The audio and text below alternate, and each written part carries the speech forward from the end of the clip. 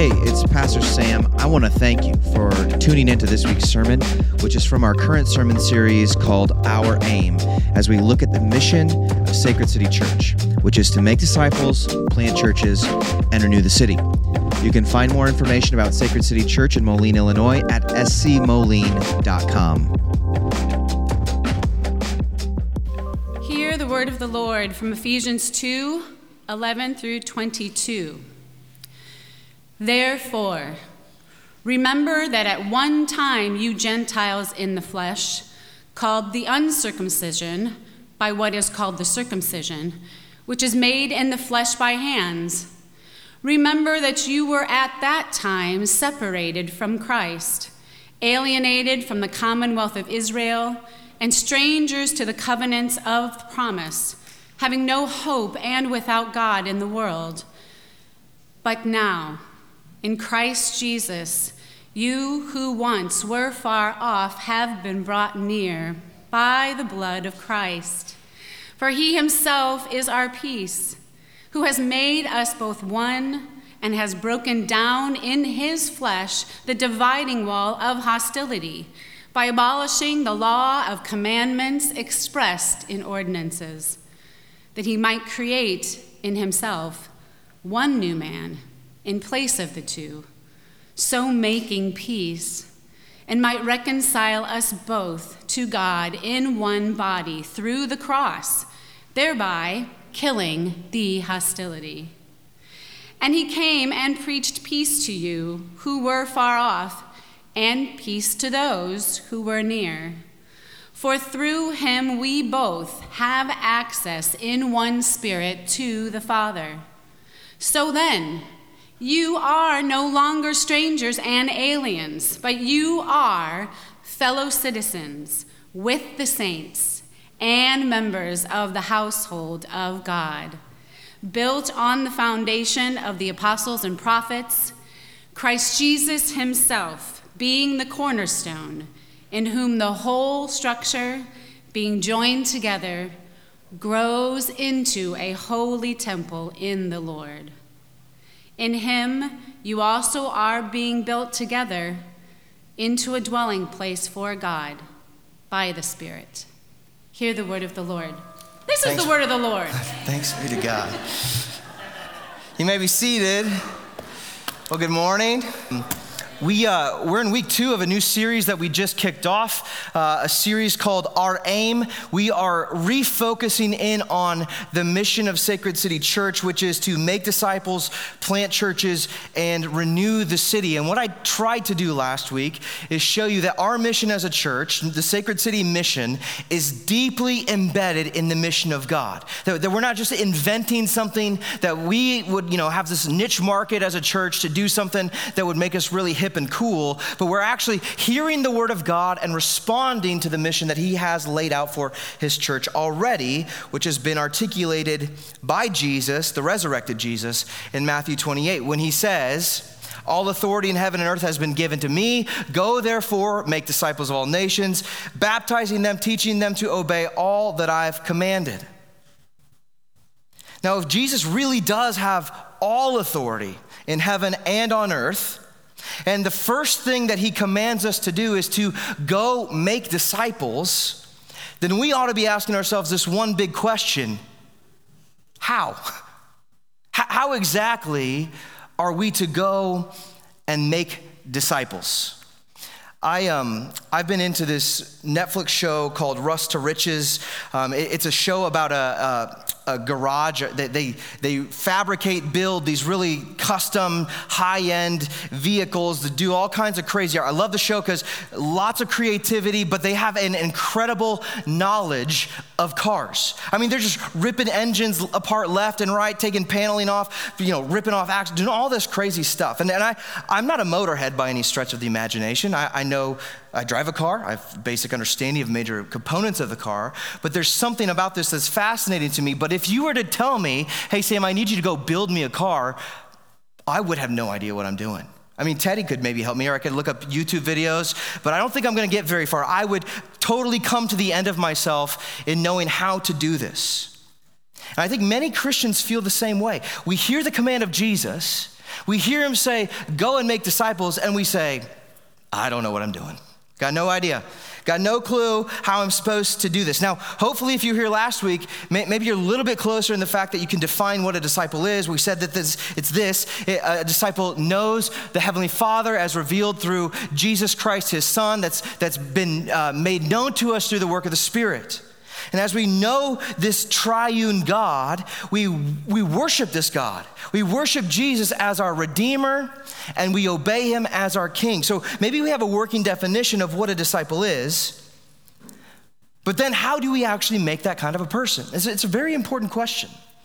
And for years and years and decades and centuries, the church, rightly so, has been thinking through these questions. How do we do this? And I want to suggest that there have been well-intentioned churches that have a desire to make disciples, but have found themselves concocting their own methods in how to go about making disciples. So they hear Jesus say, go and make disciples, and they're like, well, I guess it's up to us to figure out how to do this. And so you see a bunch of different methods of discipleship sort of emerge in the churches. Here's a few of them that I just off the top of my head. The passive approach. This idea that if we can just get people in the door, and they participate in a Sunday gathering, there's sort of this thing, this osmosis that happens, that as they hear the word and just sit around Christianly people, that they'll just sort of naturally drift into discipleship. All they need is time and exposure. Another approach is this personal piety approach. So maybe it's a little bit more engaged in that. Hey, come to church, but then we're going to send you to your prayer closet. We're going to give you a Bible reading plan and send you to your prayer closet. And then this is basically a solo project for you to do from now on out. You just kind of isolate yourself. You get in the word and you hear from the Spirit, and that's basically the extent of it. Or there's a more programmatic approach to disciple making. One that I think has been adopted a lot more so than the other two by churches in our day, of saying, hey, we've got a program for that. We've got a class for that. What we want you to do is come Tuesday, Wednesday, Thursday, Saturday morning, Sunday night to a class that we're going to put on, and the experts are going to teach you what it means to be a disciple. We're going to train your noggin. It's sort of an intellectual endeavor.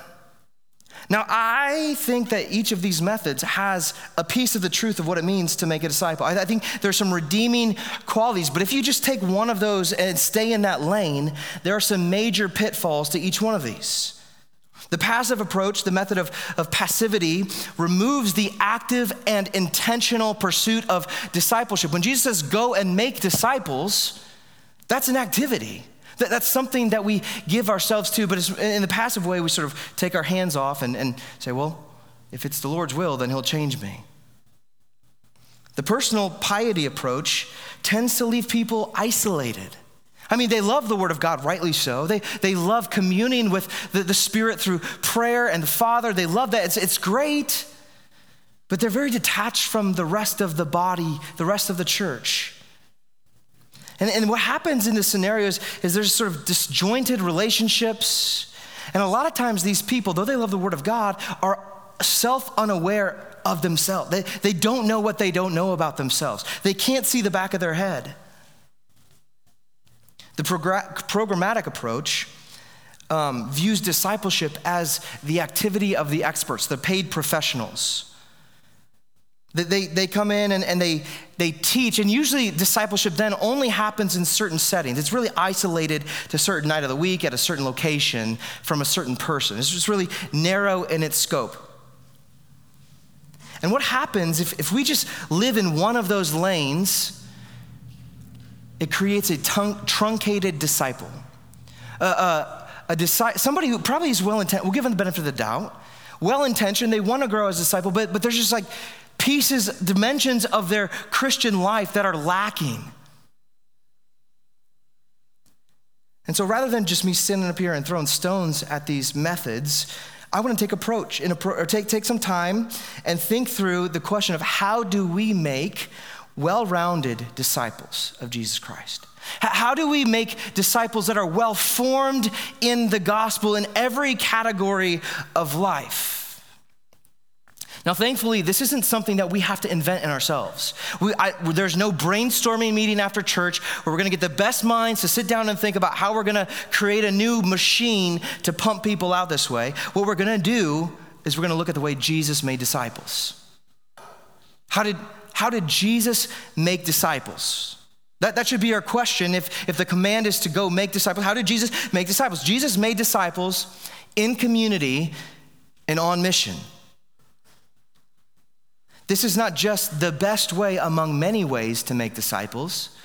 This is the only way to make disciples. In fact, we've got this plastered up on our wall there. You go right next to the giant TV. It says, the only way to make disciples is in community and on mission. That's the way that Jesus did it. We don't need to invent a new way. And so what we're going to do over the next 2 weeks is dig into this. We're going to dig into the how of discipleship. And today our focus is specifically, we make disciples in community. Now what we're going to do today is we're going to bounce through a number of different texts. This is a topic that is spread all throughout the New Testament. I could literally flip through the New Testament and pretty much pick any page in the Bible that I could preach the same sermon from.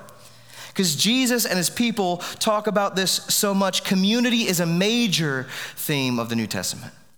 And today I want to show you three things. Three things in this sermon. One, that the gospel creates community. Two, I'm going to show you the kind of community, the caliber of community that the gospel creates. And number three, why you must be in Christian community in order to grow as a disciple of Jesus Christ. So we're going to stop first in Ephesians chapter 2. If you want to grab a pew Bible in front of you, hopefully you brought one. Otherwise, we will have the words, the passage up there on the screen as we follow along. This passage in Ephesians chapter 2 that Miss Steph read shows us that the gospel creates community. This is the first thing that it shows us here. And as Paul unpacks this, we have to start unpacking verses 11 through 22. The first thing that we're going to be reminded of is our life before Christ, life BC. Life before we were saved and adopted into God's family. This is something that actually two times that the Apostle Paul does at the very beginning of chapter 2 and then verse 11. He says, therefore remember. Well, remember what? Verse 12 goes down, so if you want to jump with me. Remember that you were at that time separated from Christ, alienated from the commonwealth of Israel, and a stranger to the covenants of promise, having no hope and without God in the world. He's shining a light on your life before you came to Christ. It's pretty unflattering. I mean, look at these things. He says, you were separated, you were alienated, you were strangers, you didn't have any hope, and you were without God. You were cut off. Now, what's interesting, though, is if you jump back to the beginning of chapter 2, if you look at verse 1 of chapter 2, it actually portrays things in a bit grimmer light. Not just are you separated, not just are you alienated and cut off and without God. The Apostle Paul says that you were dead in the trespasses and sins in which you once walked, following the course of the world, following the prince of the power of the air, the spirit that is now in the work of sons of disobedience, among whom we all once lived in the passions of our flesh, carrying out the desires of the body and the mind, and we were by nature children of wrath like the rest of mankind. Now, just from a very, high up view, one of the things that this passage, these two passages here are showing us is how destructive sin is. See, the reason why you're dead in your sins is because you were in sin. You were living according to sin. It had a control. It was dominating your affections, your desires, your mind, and it led us straight to the grave.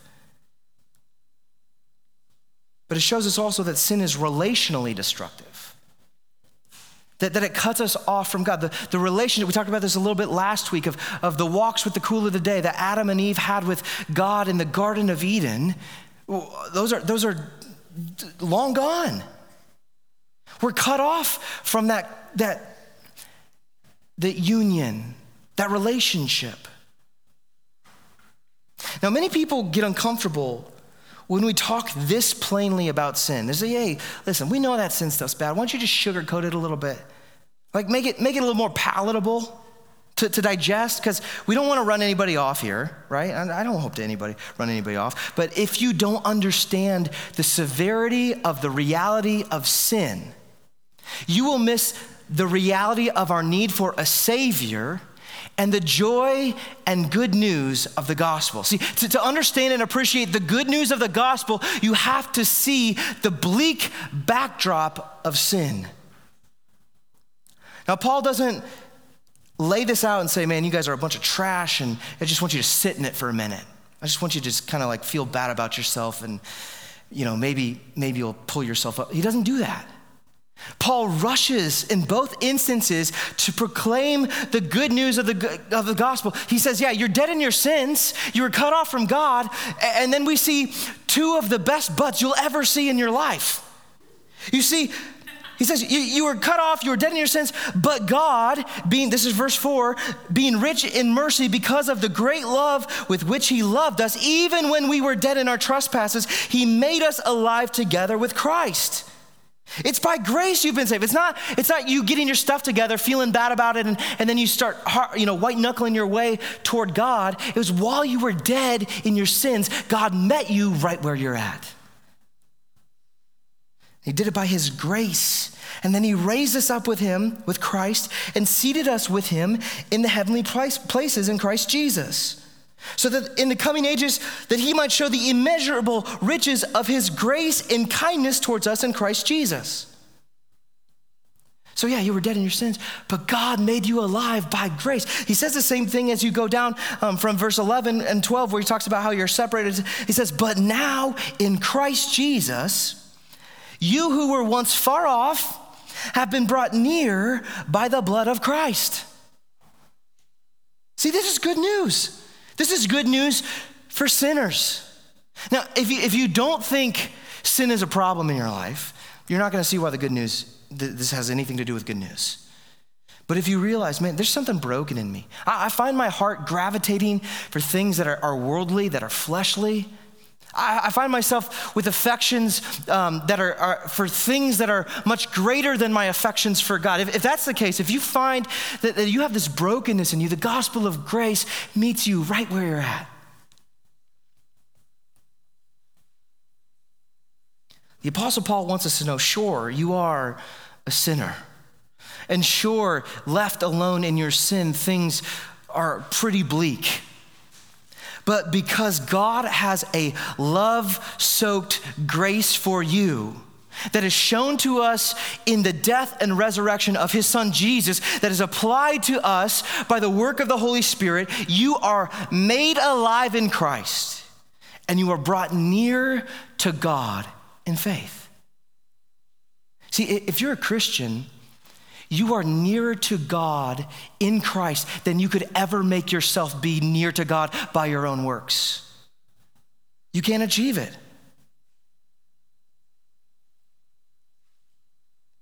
It's a gift of grace.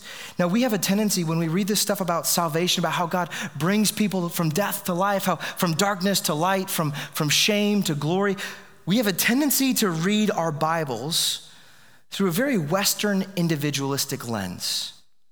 We have this tendency to think that salvation, that matters of faith are just a private thing. It's between me and God.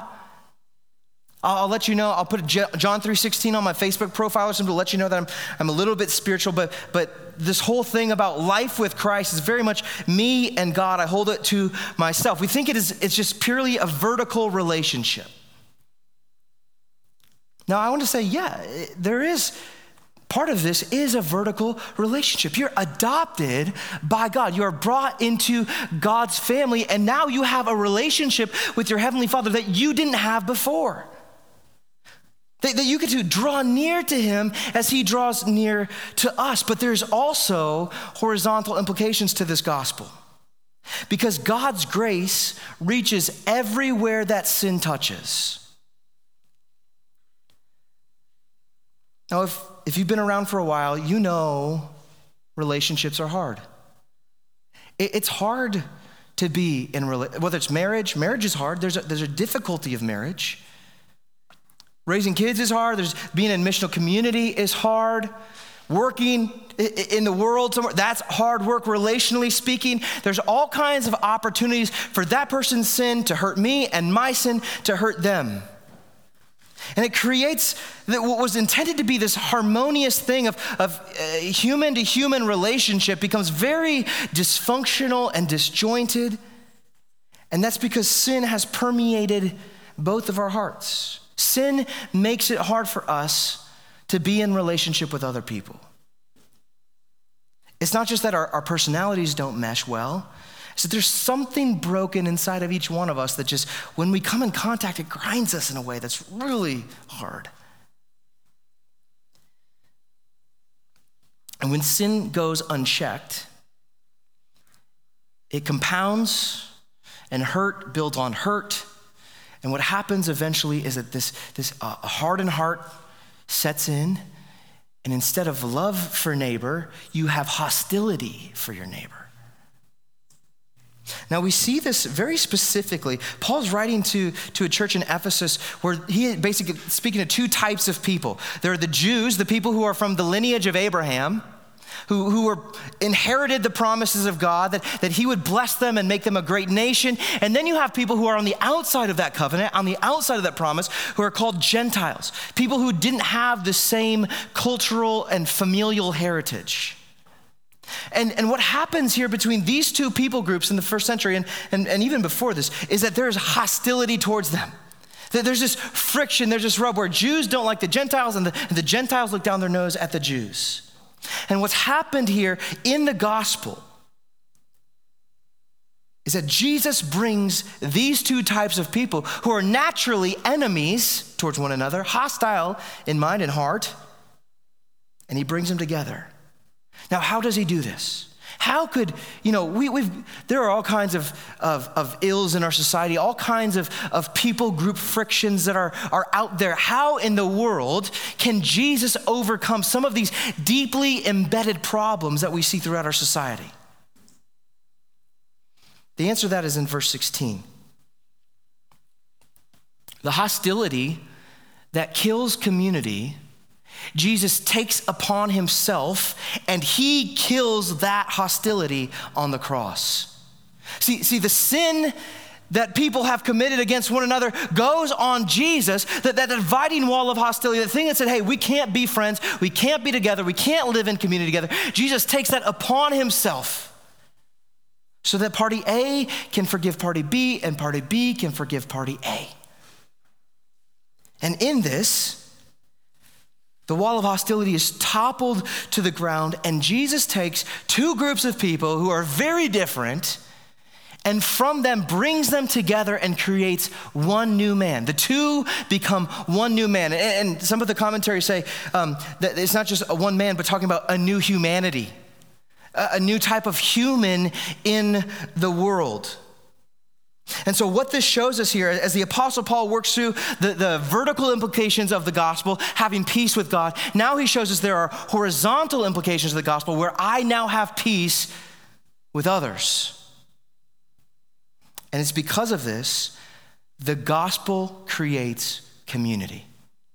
Anywhere the gospel is preached, anywhere the gospel is preached and received, the gospel will create community, a place where we are living in the reality of our vertical relationship with God, that we have been reconciled, and a relationship with those around us that we are moving towards reconciliation. That it's actually attainable because Christ has taken the hostility upon himself. Now, to go back to this adoption imagery that we use, this is common. You go to 1 John, John talks about adoption a lot. This is an illustration. It's a spiritual reality that is brought up time and time again throughout the scriptures of being adopted into God's family. And even here, the Apostle Paul says, hey, you're members of the household of God now. What's he saying? You're part of God's family. You've been brought in together. So what's going to happen is you will rub shoulders with your brother and sister as we share access to our Heavenly Father. So as I draw near to the Father, as we're moving together into the Father, we are going to rub shoulders together, and I'm going to have to live into the reality that here you are right next to me. Now, this connectivity of Christians is emphasized really all throughout Ephesians, all throughout the New Testament, but specifically here in chapter 2, we see 3 illustrations of this. We covered the first one, the household of God, this familial tie. The other one is Paul says, hey, you are fellow citizens, that you share a common heritage. That, in the United States, we have this thing called patriotism. It's a love for country. There's the same sense that we have that as Christians. There's a love for the kingdom of heaven. And we're fellow heirs, fellow citizens of this kingdom. Third one is, he says, you're a holy temple. So Jesus Christ, the cornerstone, you're the bricks, you're being stacked on top of Jesus. And when you stack brick on brick on brick, what happens is that you as a brick are living next to your brother or sister as a brick. And in that, it's not just an inanimate object, it's a living temple. It's where God himself dwells. But there's another illustration that the Apostle Paul uses as you get into chapters 4 and 5, and that is the church, the community of Jesus, is the body of Christ. You might be a finger, I might be a toe, somebody's an elbow, but we're all brought together. There is this connectivity that happens within the Christian community, and this is where Christians exist. What this means is that Christian community is not an extracurricular piece of the Christian life. It's not just for the varsity Christians who have this sort of prestigious, they seem to have it put together. It's not just for those people. Christian community is a place where all Christians must find themselves. Why? Because you've been grafted into God's body. It's the primary context where the Christian life is conducted. See, this goes against the Western mentality of I am my own. I can stay to myself, and as long as I don't, as long as you don't put too much expectation on me, and I don't put too much expectation on you, we can keep this sort of loose association of relationships. The church goes against that totally, rejects it. It's like, well, yeah, you are an individual person. You don't just get engulfed in this thing. That's why you're a member of the body, but you have this connectivity that God has brought you into that you just can't bypass. So the gospel not only saves you from sin and death and loneliness, the gospel puts you into community. Now the second question is, well, what kind of community is this? What kind of community am I finding myself part of now when I've received the gospel of grace? Now, Ephesians 2 cues us into a few of these traits, really takes a big picture approach. But one of the things that we can see really easily here is the diversity of this family. We talked already about the Jew and the Gentile divide, right? The gospel brings people together who don't naturally go together according to the world. Now we see this with the cultural implications of the Jews and the Gentiles, and we can even take that and transfer that to some of our cultural connections. How white and African American and Asian people can be brought together in the gospel. The ethnic divides that exist in our society, those come toppling down. We don't lose them. We don't become this bland culture, but there is this willingness to open your arm to the other and say, I love you. I want to see what you got going on. The gospel brings people who come from different socioeconomic backgrounds together. So you see the rich and the poor at the same table. You see the educated and the uneducated together walking by faith. You see men and women, and you even see a bunch of different personality types. And you can go on and on and on. Every categorical difference that we can sort of divide up by the flesh, the gospel of Jesus knocks all those things down and brings us together. And so we see that the gospel creates a diverse community. The gospel is for all people, so we get a Christian community that represents all people. Now, a place where we also see this reality of diversity is within Acts chapter 2. I want to flip there just for a minute. This is sort of a hallmark text that whenever we preach about community, we always come back here. It's really one of the benchmarks here for us as a church. We love this passage. But what's going on before we get to Acts chapter 2, verse 42, is the reality of a Pentecost, where the Holy Spirit comes, rests upon the disciples, they start preaching, and there happens to be this massive collection of people from different countries, different regions, even different ethnic and socioeconomic backgrounds coming to Jerusalem, and they hear the gospel message, and even though they're all different, boom, it makes a community. A unified community. And verse 42 shows us, gives us a window into this. Let me just read this here.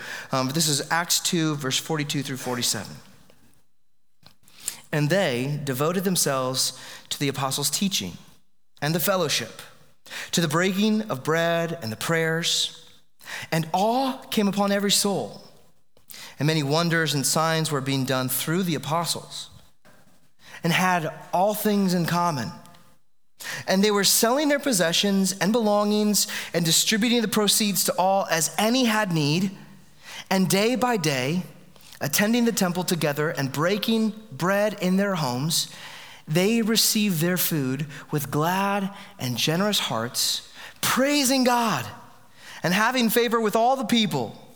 And the Lord added to their number day by day those who were being saved. Now, this shows us that the church, this Christian, this gospel community, is not a collection of people who are loosely connected. You know, it's not just a collection of people who give each other the head nod as they pass each other in the hardware store. You know what I'm talking about? Not just a bunch of acquaintances. Oh yeah, I saw them at church last week. No,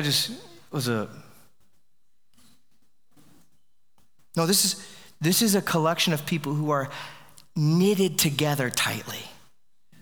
That life happens together. Now, what this has to mean, if God is moving his people to this kind of community, it must mean that Christian community is not merely an event that you put on your calendar. It's not merely something that you block off and say, hey, from this time to this time, I'm going to be in community. It has to be more. Like, certainly there are elements of that, right? We do this with our mission communities. We set aside one night of a week where we're going to have a family meal. We're going to pray together. We're going to study God's word together. We're going to share how life is going and how the gospel speaks to our daily realities. We're going to do that.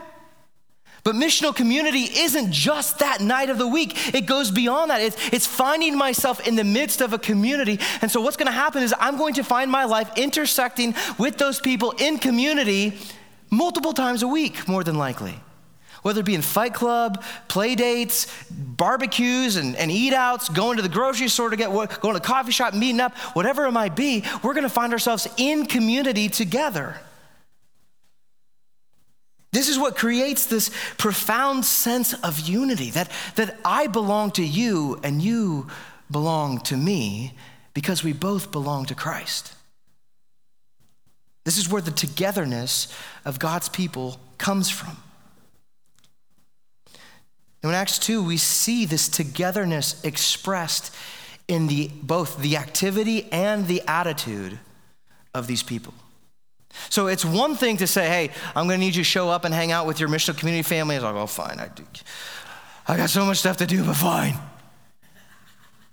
Right? This sort of like white knuckle, I guess, I'm obligated to do this. See, we don't see a single ounce of that. It says they're meeting together with glad and generous hearts.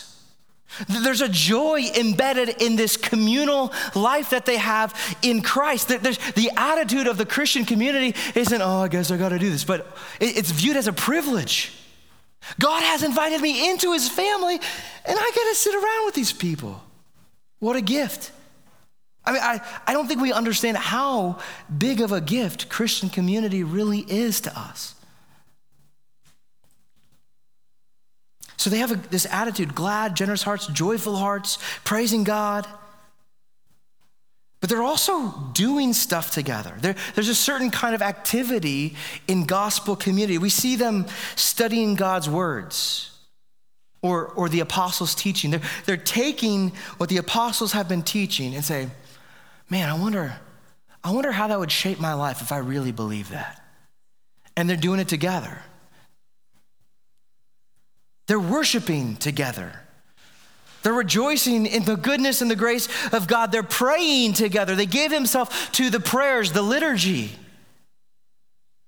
Now, there's these sort of formal settings that we have on Sunday mornings. We come together, we're singing together. There's liturgy that we participate in together. There's a preaching of the word that we do together. But there's also more of these informal settings where this communal life is being lived out, where they're eating together. They're meeting the needs of one another, not because they got a pastor up there saying, hey, you guys got to take care of each other, but because the grace of Jesus has so profoundly shaped who they are. It's just totally transformed their hearts, where they were once hostile and cut off. Now I want to move toward this person and meet their needs. The Spirit is moving in them in such a way. Now, this is another thing I want to show you. This is a community that parties. Yeah, Christians have more reason to rejoice and throw a party than any other people in our city. And so what do? When we come together, we ought to be joyful. We ought to rejoice in this gift that God's given us, both in our salvation and the family that he's put us in. And so we celebrate. Now, all of this to be said is, if you sum it all up, what's happened is these people who have been adopted into God's family, their life now has been rearranged in such a way where it totally revolves around the people and the mission of God. They've experienced God's grace. I'm in the family, and now the mission of God is moving in my own life. Now, why? Well, actually, let me say this. With this kind of community, it's really attractive. I mean, who wouldn't want to hang out with a bunch of people that are meeting each other's needs, that find good reasons to celebrate, that are breaking bread and rejoicing? And like, who wouldn't want to be part of a community like that? And really, it's attractive. When missional community is functioning the way it ought to be, it should be a place where we're seeing all kinds of people like, whoa, can I get in on that? Can I be part of it? There is this draw. And we see this with the apostles here in Acts chapter 2, where we see that they have favor among all people. Now, eventually that's going to expire, right? Because they start making these proclamations that Jesus is Lord, and they can no longer run in tandem with whatever the culture wants to do. There's going to be a diverging of paths, but what they're doing is attractive. And people still have this thing of, I want to be part of that. And with that, this community grew day by day. It says that the Lord added to their number day by day those who are being saved. And when they get saved, boom, you're in community. Now, why is it that people are drawn to this? Why is it that there's this gravitational pull when we see gospel community functioning? Well, it's because everybody has a deep desire to belong. There's not a single person on the face of this earth that says, you know what? I absolutely don't need a single person in my life. I'm showing my cards here with all the Netflix that I'm watching here, but I got into the show Alone, survival series. Like they take people away, throw them in the wilderness. They give them a couple of primitive tools and say, hey, here's a phone. You're going to live out here as long as you possibly can, but if you break, if you need to come back home, you call. You want to know the number one reason why people call to get out? It's not because their life's in danger, which it kind of is it all the time. I mean, they're in grizzly bear country. It's not because of that. It's not because, they're super hungry, which they are super hungry. The primary reason why they pick up that phone and call is because they are desirous to be back with their family. They have this sense of belonging that they just can't, no matter how big of a survivalist, no matter how much they love the outdoors, it pulls them back into community. Everybody has that thing embedded in us. We desire to belong. And the gospel, and you want to know what? The thing that stops us from belonging most of the time, if you want to really go down, it's sin. Because you don't like my sin, I don't like your sin, and eventually it's like magnets that are the same that just sort of push back. That's how it works. That's what sin does. But the gospel can actually overcome that. So the gospel puts us in community, and then the gospel sustains community. The gospel gives us the sense of belonging that I cannot achieve on my own. Now, in our day, with our cultural climate, it might seem like this Acts chapter 2 stuff is just a total pipe dream. Like this caliber of community is so far out of reach. I hear this all the time. I even had a seminary professor. I said, well, that was back then and now we're in different times. Like it's impossible to recreate that. People just embedded in cynicism because of their previous experiences in the church where church community didn't work that way. Now, I agree in the sense that Christian community, like this caliber of Christian community, is antithetical to the culture. It doesn't go hand in hand. It doesn't work well. There has to be some sort of toppling of Goliath that brings us into community. Our values as a culture for autonomy, our desire for convenience, our fear of being found out that we're actually sinners, makes us push away. It makes us opt for a low commitment, superficial kind of community. And what happens when churches stop calling people up to the kind of gospel community that God intends for his people to embody is that churches become defunct. Something's broken in it. Nobody wants to be, it's not that attractive thing that people long to be a part of. It's something that people are quite okay with pushing away and say, no thanks, that's not for me. But what we see in Acts chapter 2 isn't a back then thing. It's not isolated to that one moment in time and it'll never repeat itself ever again. The same thing that we see in Acts chapter 2 can very much become a reality right now. And in a lot of ways, it is. Because the same spirit that was at work in Acts chapter 2 is at work among Christians today. The same gospel that brought people into community and sustained this community is the same gospel that we have today. It is building and sustaining a distinctly Christian community. And the primary place where we live this out is within the context of our missional communities. Missional community is not a program. It's not an event. It's not just this one-off thing that I do in my week. It is a way of life. It's a way of saying, listen, this may not come naturally for me, but I want to share my life with you, and I would love if you would want to share your life with me, and together we can follow Jesus. Now, are we perfect at this? If you've been in a missional community here, you should be able to say, nope. I mean, there's a lot of bright spots. In fact, a lot of times when we sit down as a missional community, if there's a visitor in the group and we're reading these passages from Acts chapter 2, and we say, they go, whoa, that's kind of what this whole thing is. It sounds pretty similar. But when you live into this community and you give your life to this, you start to see some of our blind spots, our weaknesses, where we aren't actually pulling this off. We're not nailing it. And the only thing that reveals is not that it's all for nothing. It doesn't mean that, we should scrap it and start all over again, find a new way, invent a new method. All that means is we still need Jesus.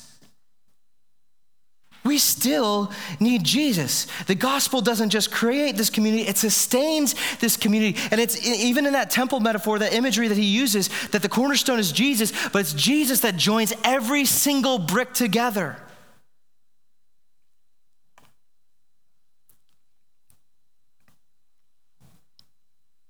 Now, this means when sin comes along and interferes with community, the only viable remedy for this is the gospel. It's not behavior modification. It's not new boundaries for this person so I can distance myself. It's a mutual belief in the gospel that will bring us together and reconcile and mend what's been broken. It's because of this gospel that the church is resilient, and when she is firmly rooted in the gospel, she becomes more of the beautiful, splendorous bride that she was made to be.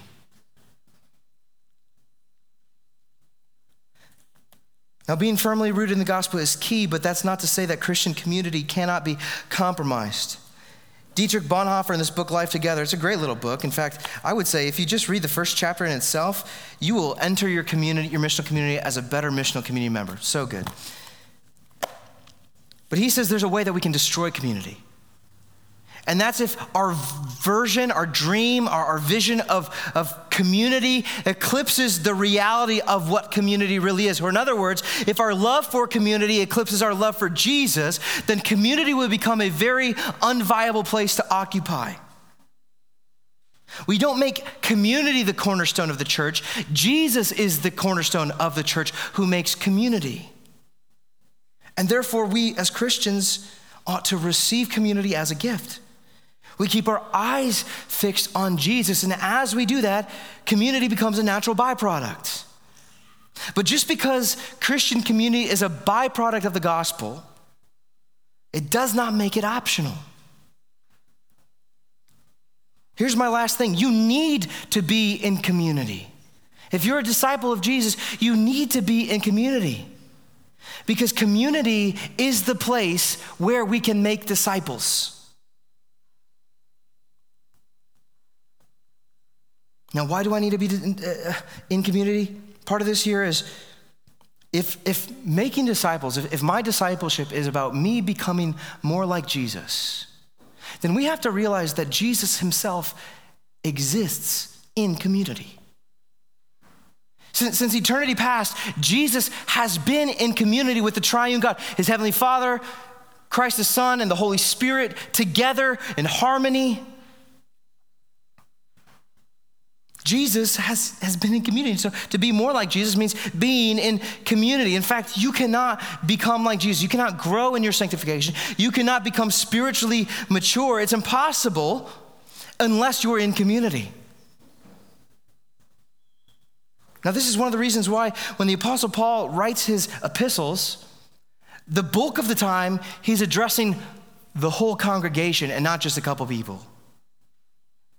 It's a place where the community comes together and has this work of making disciples. It's in community where Jesus makes the gospel more and more real to us, where our sin gets exposed all the more and we get more opportunities to receive God's grace and plunges us deeper.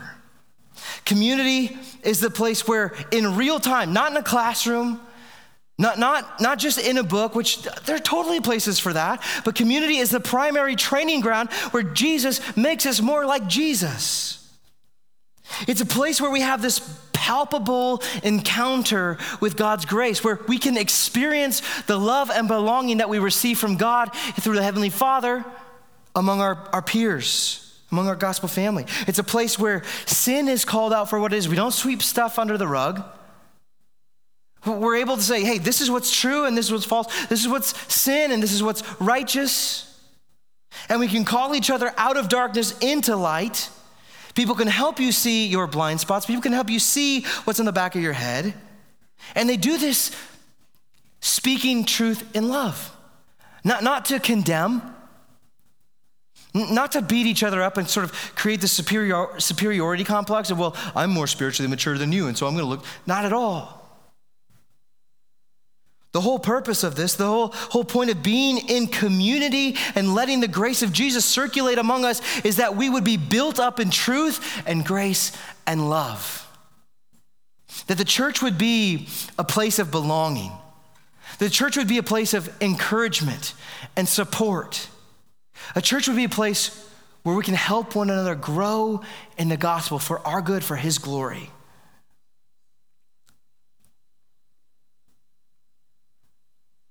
Community is the place where discipleship happens.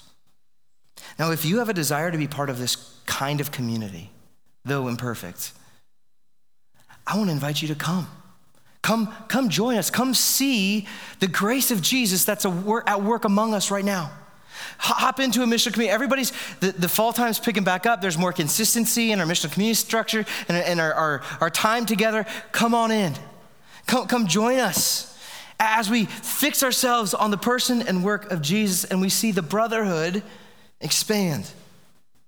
If you're part of a missional community, I want to encourage you to give yourself to your missional community. Be the kind of person, through God's grace, that you want to see other people be like toward you. Be the person who reaches out and says, hey, I just want to let you know that I'm praying for you today.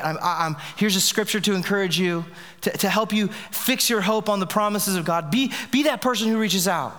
Hey, I know that we had last night we kind of pressed in on you on some things. I'm just calling to see how are you processing that? We really want to love you well through this. Be the kind of person that makes a casserole and brings it over to somebody who's got a bum leg or something, just had an operation. Be the kind of person that we see in Acts chapter 2.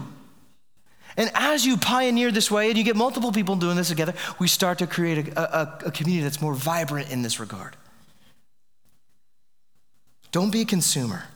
Contribute. Now, the only way that you can really be sustaining this for more than just a week is as you give yourself to community, is that you fix your eyes on Jesus. See, Jesus opted out of the eternal happiness, the eternal harmony that he had in the Trinity. So Jesus said, hey, listen, I will put myself on the cross, and I'm willing to take all this sin, all of this stuff that destroys relationship upon myself, and then the Father would actually forsake him, turn his face away from him, no longer have that occupy that space where Jesus felt the wrath of God come down upon himself. Jesus did that so you could experience what it's like to be in a grace-saturated community, to enjoy relationship with the Father and with God's people. It is this grace of Jesus that sustains us in the life of Christian community. There's no other way. And as we go deeper into God's grace together, guess what's going to happen? The joy in our hearts increases. You can't help but be happy when you see what Jesus has done for you. Even though, that's why Paul says, hey, we're sorrowful, but always rejoicing. Even though we're going through a rough season, the gospel gives me buoyancy. And I can turn, when I feel like I'm sinking, my community can serve as a way of holding me up in the midst of that, reminding me of the gospel. The gospel has to be central. So as we make disciples in community, we can't move past the gospel, we move deeper into the gospel. And this supper that we're about to take part in here this morning is a visible reminder that Jesus' body was broken. It was split in two so that you could be brought into the body of Christ. So the dividing wall of hostility, all of the sin that keeps you from community could be dealt with, and you could find yourself in the family of God. As we come forward this morning, let us do so with just, I'd like to move us through two general heart postures. First is a heart of contrition, repentance. Like, one of the freedoms of the gospel is that we don't have to hide our sin. We don't have to pretend like it doesn't exist. We actually get to confess our sin, and we have great liberty in doing so. And as we do so, receive the grace of Jesus. No, he loves you. He cares for you. He provided for your deepest needs. And as you move from repentance, would you move to joy? A meal, a celebration, a festival. To enjoy the grace that God has given us. Now, this is also a communal meal that we're told that if you and your brother are at odds, if there's unrepentant sin, if there's conflict, if there's something going on that has not been yet dealt with, before you come to the table, you got to deal with it. Because this is not just a meal with you and God, a little date night. It's a family meal. And so let us live into the reality, the communal reality of the gospel together. Let's pray. Father, we thank you for your grace to us, undeserved totally. No way we could earn it, no way that we could pull ourselves up and make ourselves more desirable to you. It's while we are dead that you send your son to die for us. And as his body was broken, Lord, you have assembled for yourself a new body, the church, a people who have been called out of darkness into light. And I pray, Father, that this meal would help us. This meal would sustain us. as we grow deeper and deeper into the gospel and the Christian community comes to life around us, would this meal be the driving force, your grace in this meal be the driving force behind what we're asking for you to do. And as you pull a community together, Lord, make us desirable, that the people would want to be part of this, that there would be something that people look into and say, man, I want to be a part of that. Would we be that kind of a community? That more and more would come to know the real Jesus who died for sinners to bring them to new life.